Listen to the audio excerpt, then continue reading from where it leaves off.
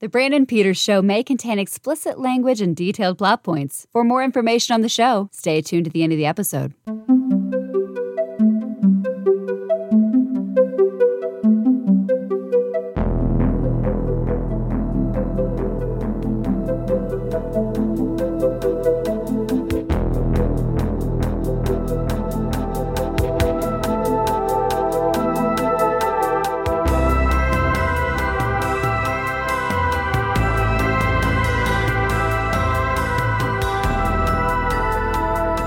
And now, here's Brandon. Welcome to Old Space Show. I'm Brandon, and riding shotgun is Tony Schaub. Hey, yo, everybody. Let's go for a ride, shall we? All right. This series of Old Space Show will follow the exploits of a man and his car, the first season of Knight Rider. This is kind of like the third Doctor era of Old Space Show, where we're Earthbound. We're stuck to Earth. We got like sci-fi concepts, but we're like we're stuck with Earthbound mysteries. It happens. That's what they get. Today we are here to discuss the 15th episode. Give me liberty. ... or give me death. There it is. We got there. So.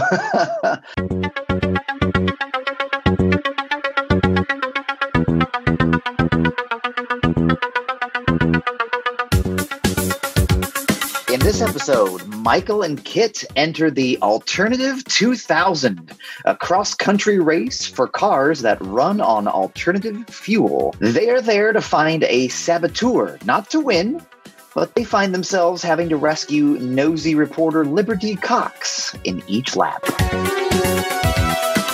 Alternative 2000 could have also been like a compilation CD in the 90s. No, that's what I call alternative. I'm sure it sounded super futuristic to them back then. But yeah, by the time we're watching it here now in the year of our Lord 2023, we're like, oh boy, another 2000s thing. Hot dog. Yeah. Give me a floppy disk and hope for the best. Featuring No Doubt, The Smashing Pumpkins, Bush, Soundgarden.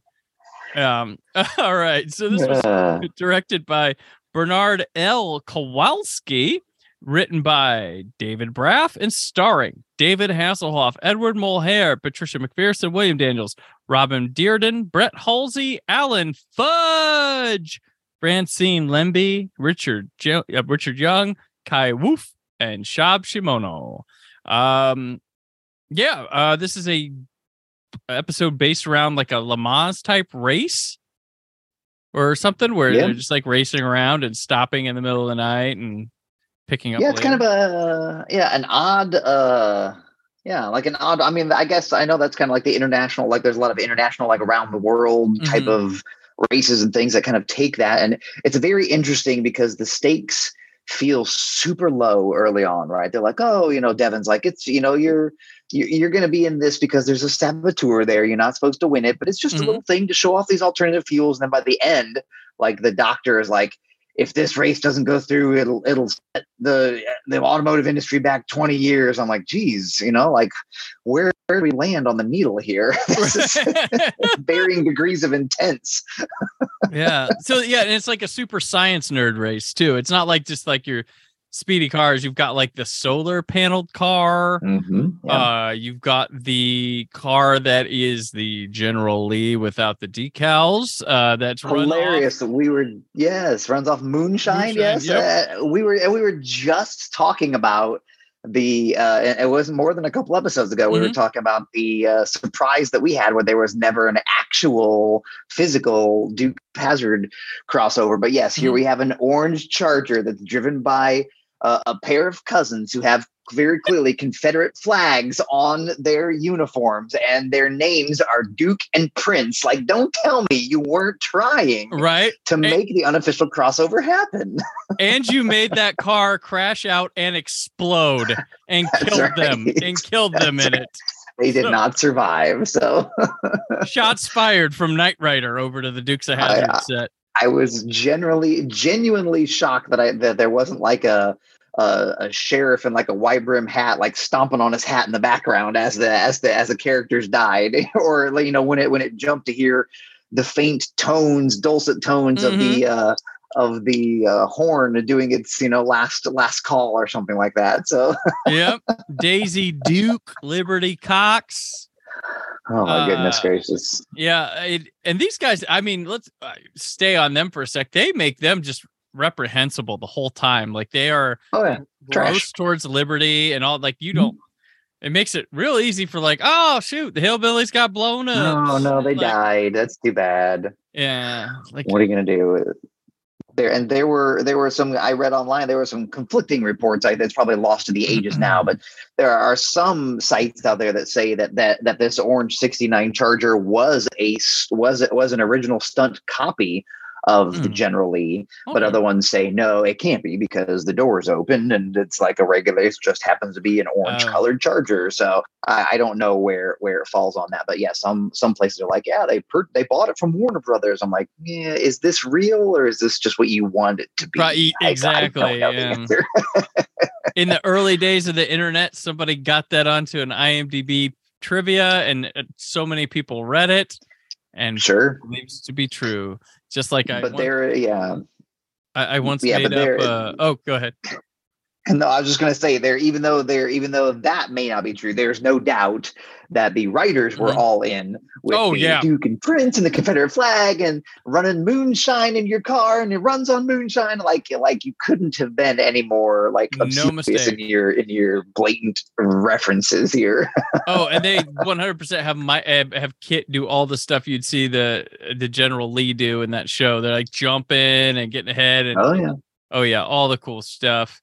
But no, like I remember, so like speaking of like, does IMDb still have the forums anymore that they used to, where you'd have a movie and there'd be a message board? Because like I was talking about putting false information. I on the message board, me and a friend one time back in the day, we would put a rumor about a Kickboxer reboot back in the 00s that we were talking about, and people bought it. And then there was a Hey Dude the movie, if you remember. And we called it Hey Dude, the movie, The Texas Drift. And like people debated whether this was a true report or not the whole time. I love it. Like we had like that Danny character. He was killed in the opening scene. They're like, why would they do all this just to kill him in the open? People bought at least enough to debate it. That's so funny. That's awesome. What you could do back in the days of IMDb. I know people question the site now, but it's a lot of it. The information on there is legit when it comes to direct credits and stuff. Trivia section, that's its own beast, but a lot of the credits are I'd say it's mostly pretty well done. So this episode, this one does open up interesting. We have a nighttime truck headquarters on the move like scene. We're getting a lot more of the night on the move there, now that we've moved into, first the idea was created in its infancy. The white tractor trailer was just out there doing its thing, and now we've got the full, as of a few episodes ago, we've got the full black one with the chest piece on the side. It's very, very official. They're obviously wanting to reuse the shot as much as possible of Michael, or a stunt driver, driving into the truck while it's in motion on the road. I'm sure they're very proud of that one, and backing out of it as well. So, but what never fails to get me is when they show. So first there's the exterior shot where you see Kit going into the truck on the ramp as they're both driving, which is great. I love that. And then they cut to a quick shot inside the truck where you can clearly see first of all, you can clearly see they're going like 12 miles an hour. Like the road couldn't be passing more slowly, but also you can clearly see that there's just enough space for the Trans Am in there. And they switch to the exterior stage sound shot where Michael can open the door and get out. It's like a triple wide trailer. What are you doing? Right. Yeah, you bet. It's like a TARDIS. Yeah. He needs to be like the General Lee to be getting out of there, or maybe it's like get out the sunroof. Which ask Kit to eject him very gently. Yep. He's to be floor, so. And he tries to ask Bonnie out, but she is staying the night in with Kit. We have a love triangle. Look out now! Yeah, look out. And then of course he's assigned this race, which isn't the first time he's been assigned something like car race related. in the show. That's kind of probably a topic that'll continue through other seasons when it's like, well, we got to go the old dirt trail and do something because we need to save money. There's only so many car-related plot lines and devices you can throw out. I mean, this is a show back when they did 20 to 24 episode seasons. Like, there's only so much you can do to get a car, especially when a car is your co-host, essentially, to get them to drive around. Yeah. I do love when they get there. Someone's like, interesting car. And he goes, well, it's an interesting race. It was so stupid. I loved it. But yeah, so you meet all the cars, and then the first problem with the car is the solar power car. We get to see like a suitcase shotgun when we put or not shotgun but sniper rifle. We put those together, and who's shooting, and then like that car almost goes off the cliff. And there's a TV crew that's like just watching it, like they're like a modern day person with their cell phone watching something they should probably be helping out with. And they're like, this is better than the French Connection, and it's for real. I'm like, I was like, okay, that there's nothing right there that's like the French Connection at all. But get off your ass and go help that person. So yeah. You're right, and of course it was the one lady driver of the race. So I'm not trying to say that it was some inherent 80s sexism, but of course, Michael was more than happy to help, of course, and make sure. And once again, we get the thing where Kit, he's got a grappling hook, right, like out the back, like like everybody could see, including the news crew who's actively taping them. Everyone can see that this is a super fancy like spy car, but no one really seems to care anymore. No. Everybody's like, oh, well, okay, fucking car. I get it. This is a race where he could fit in with that, right? All the weird cars. Conceivably, I suppose. There is somehow in the lead, there's a Datsun without a back and a dune buggy at one point. So I guess this is at times this feels like a Hanna-Barbera race more than anything else. Oh, but yeah. It's close enough. So that's perfect. That is perfect. The Hanna-Barbera race. And I will say too, like, speaking of that crew that's not helping, it's not like it's a cameraman and a guy giving him direction. It is like 6 dudes. Like, yes. One of you could be spared to go help.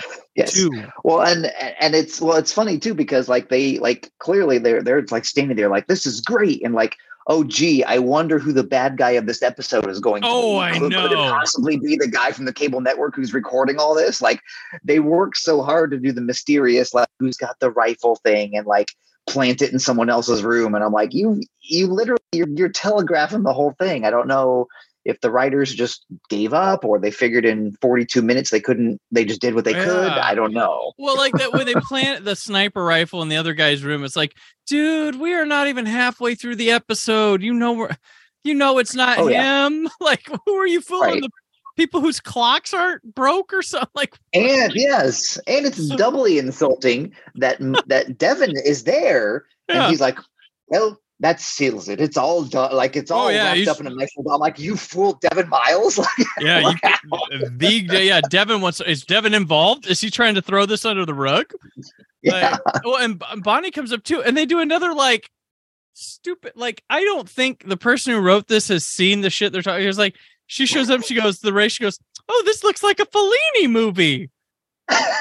They just trying to throw as many references as they could in there. Like, what? Like, the person jotting stuff down to go back and check is going to be like, what in the hell were they talking about? This isn't like that episode of Knight Rider at all. Absolutely not. Yeah, like it was just really funny. The 2 drops of movie references that were like, real? Like, what? Like, it could have been like, well, was Cannonball Run out? Yeah, Cannonball Run had been out. Yeah, I guess that's true. It's like Cannonball Run, but it's real. Like, do that. Maybe they were trying hard to get everyone's attention away from the Dukes of Hazzard blatant ripoff thing. Right. Let's throw all the other things we could possibly think of in there to get people off the scent. Gotcha. We haven't talked about Liberty yet. Liberty Cox, the reporter that's all over this. Which, you know what? At one point, I'm like, is she involved with this shit? Like, and we're like, they're doing a really good job of hiding it. No, but there was a point where I'm like, man, she is all up over this. I feels like she's supposed to be kind of a red herring, but then maybe maybe I've seen too much stuff since the 80s that now I'm overthinking things. And correct. Yes. I'm like, I've seen one too many Knives Out mysteries to not suspect every single person in this episode for a very valid, in my mind, a very valid reason. So yes, I get you. So and she sneaks into Michael's room too, which was the interesting. And he's like, she wants to interview with him, and he's like, I don't think your readers would be too interested in me. And she goes, I'm not interested in my readers. They really this back half of the season, they've thrown the innuendo out the window. Oh yeah, it really gets pretty skeevy here towards the end. Which it was that scene and that line where I'm like, maybe she's not even with anybody and is like some sort of undercover something or some saboteur, because like acting like a reporter. But she wants to ride in Kit, but Michael's like, no. And she's like, didn't last night mean anything to you? And at this time, Bonnie is inside Kit, getting out of it, hearing it all. And Michael's like, I wanted to see if I could extend your tracking scope's range. And she goes, he's like, and he goes, did you? She goes, no, but I can see you extended yours. I was like, innuendo is just, it's very impressive. It's very impressive. Not but impressive, but no, it's not impressive. Is there's a display screen moment that cracked me up, and Kit was like, Kit tells Michael, check my schematic visuals, and he looks at the screen and it says road narrows. That's all it said. There was no map, it just said road narrows. That's it. It's not a map, it's not anything. You're right. It's two colors. It says road narrow. So you're right. We're still in like the Excite Bike mode. I feel like certain graphics were moving into the 16-bit world, but certain moments like that, it's like, oh, they didn't even try. And there's one, I think it's the next episode or the episode after, where he at some point gets equipped with a printer, because he gets little dot matrix printouts start to come out when Michael needs like a suspect sketch, and it's like, okay, we're trying to get technologically advanced here, but still not quite there yet. So Michael, he does jump the General Lee. We talked about that, where it blows up and the TV crew once again watches. But Kit, when it blows up, he goes, Michael, that was no accident. My sensor picked up a detonation signal seconds before the explosion. Yes. Oh, they did not count on Kit being around. Of course not. No. Yes. Liberty overhears this whole thing about the guys who are behind it, and it's being done for the rating. Gasp! Right, my goodness, and so I'm like, shocking no one, of course, but then of course this at least serves to separate her from those questions that at least you and I had earlier of like, is she part of it? Is she a true journalistic reporter? And of course, whoever did the writing at least got the chance to tie it back to the fact where she tried to get into the first drivers meeting and failed. And that's why, of course, she's at this driver's meeting, hiding out in like the concession stand, I think. I mean, there's some low quality hotel, like dining area with like the continental breakfast. Like that's where a lot of these happen. And it's the obvious cable guy, like from the beginning, that's taken, like, it's funny because I don't know how original this concept would have worked then, but now it's like we've seen this shit so much that it's like when that guy gave that first speech, I'm like, I bet this is gonna have to do something with him and trying to get ratings. 100%. Although it's really funny here now in 2023 is that like back in the 80s, the cable guy's like, we have to get this because I want the ratings to go up and I need the future to be cable. I need cable to be relevant. And here we are in 2023 in the streaming land where you could hear a cable executive saying and doing maybe the exact same thing. Right. Oh yeah. How do we keep the NFL? Oh, so the cable guy was of course hired like the cold, like soulless, death loving guy as his contractor. I was like, we gotta crack a few eggs, and that kind of guy. And it's just like, geez. And then Michael has the realization of what's going on, where he's like, Kit, every accident has taken place in front of a camera, exploitative publicity. Because he's got the map. He's like, where did all the accidents happen? Where are the camera screws at? Now put where all the accidents happen. It's like, right. and then go back to Kit showing road narrows. Right, yeah. No, I wish, but no, he's actually got a little graphic. Yeah. And like this is where Michael spells it out for American audiences who are too dumb to already put the pieces that are like 80% put together. Considering 100% Michael of the way saw the camera crews at both of the places where accidents happened. Like, yeah, this shouldn't be any sort of a grained realization at this point, but whatever. And we get like super old school, like Snidely Whiplash, where Liberty's tied up with like a bomb and a fuse slowly burning. Like, it is the weirdest, most convoluted thing. Yeah. Like it's like, what did this writer do? Did he do Dudley Do Right? Like Rocky and Bullwinkle? Was that where he came from? No. Yes. But yeah, Kit saves her by taking the brunt of the bomb explosion when they rescue her. Michael chases a van, flipping it, the news van, and Liberty snaps a photo of him apprehending the people. It's just, yeah. The emotional gamut is thoroughly run in this episode. Right.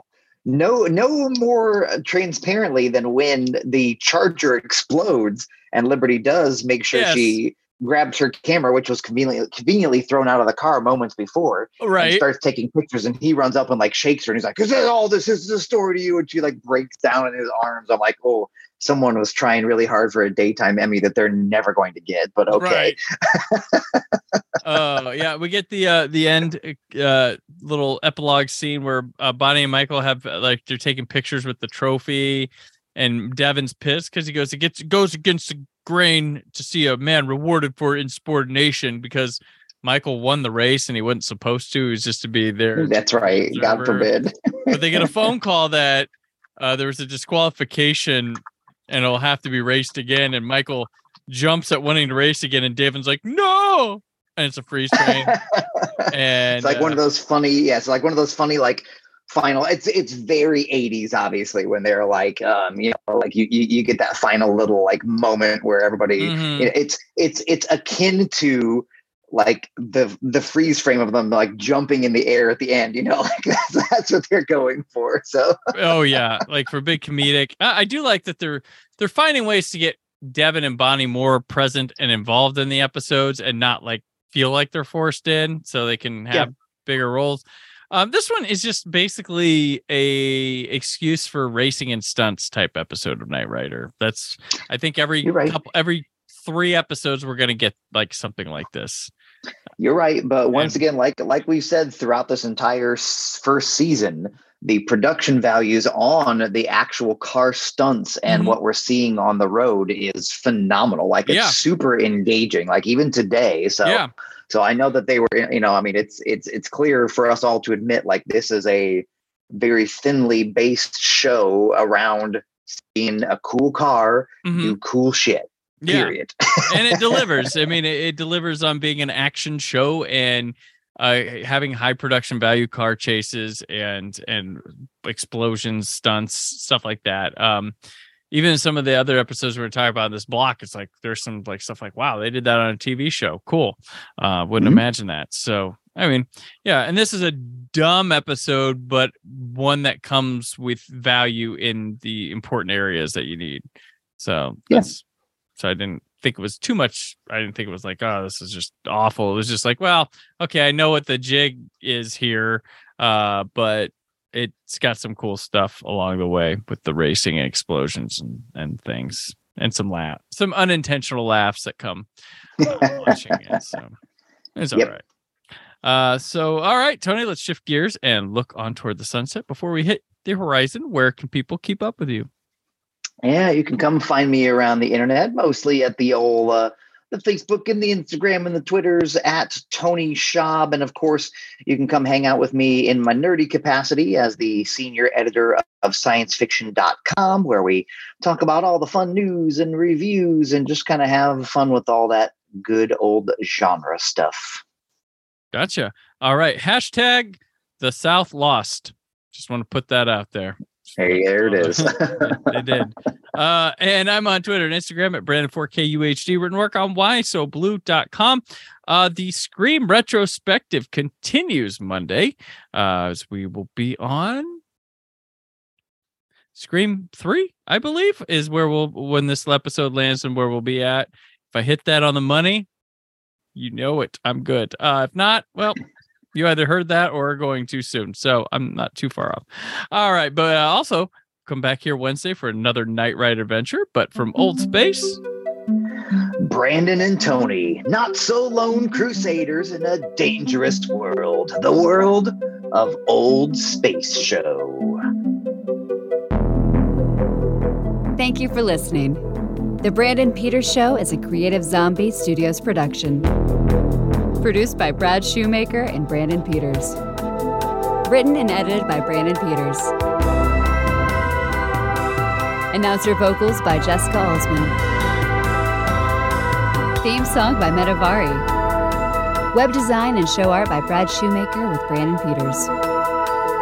All music and clips featured in the episode are property of their respective studios, and no infringement is intended. Additional information on this and other episodes at BrandonPetersShow.com. For any inquiries, press opportunities, or sponsorship, contact mail at BrandonPetersShow.com. The show is available on Apple Music, Spotify, or anywhere podcasts are found.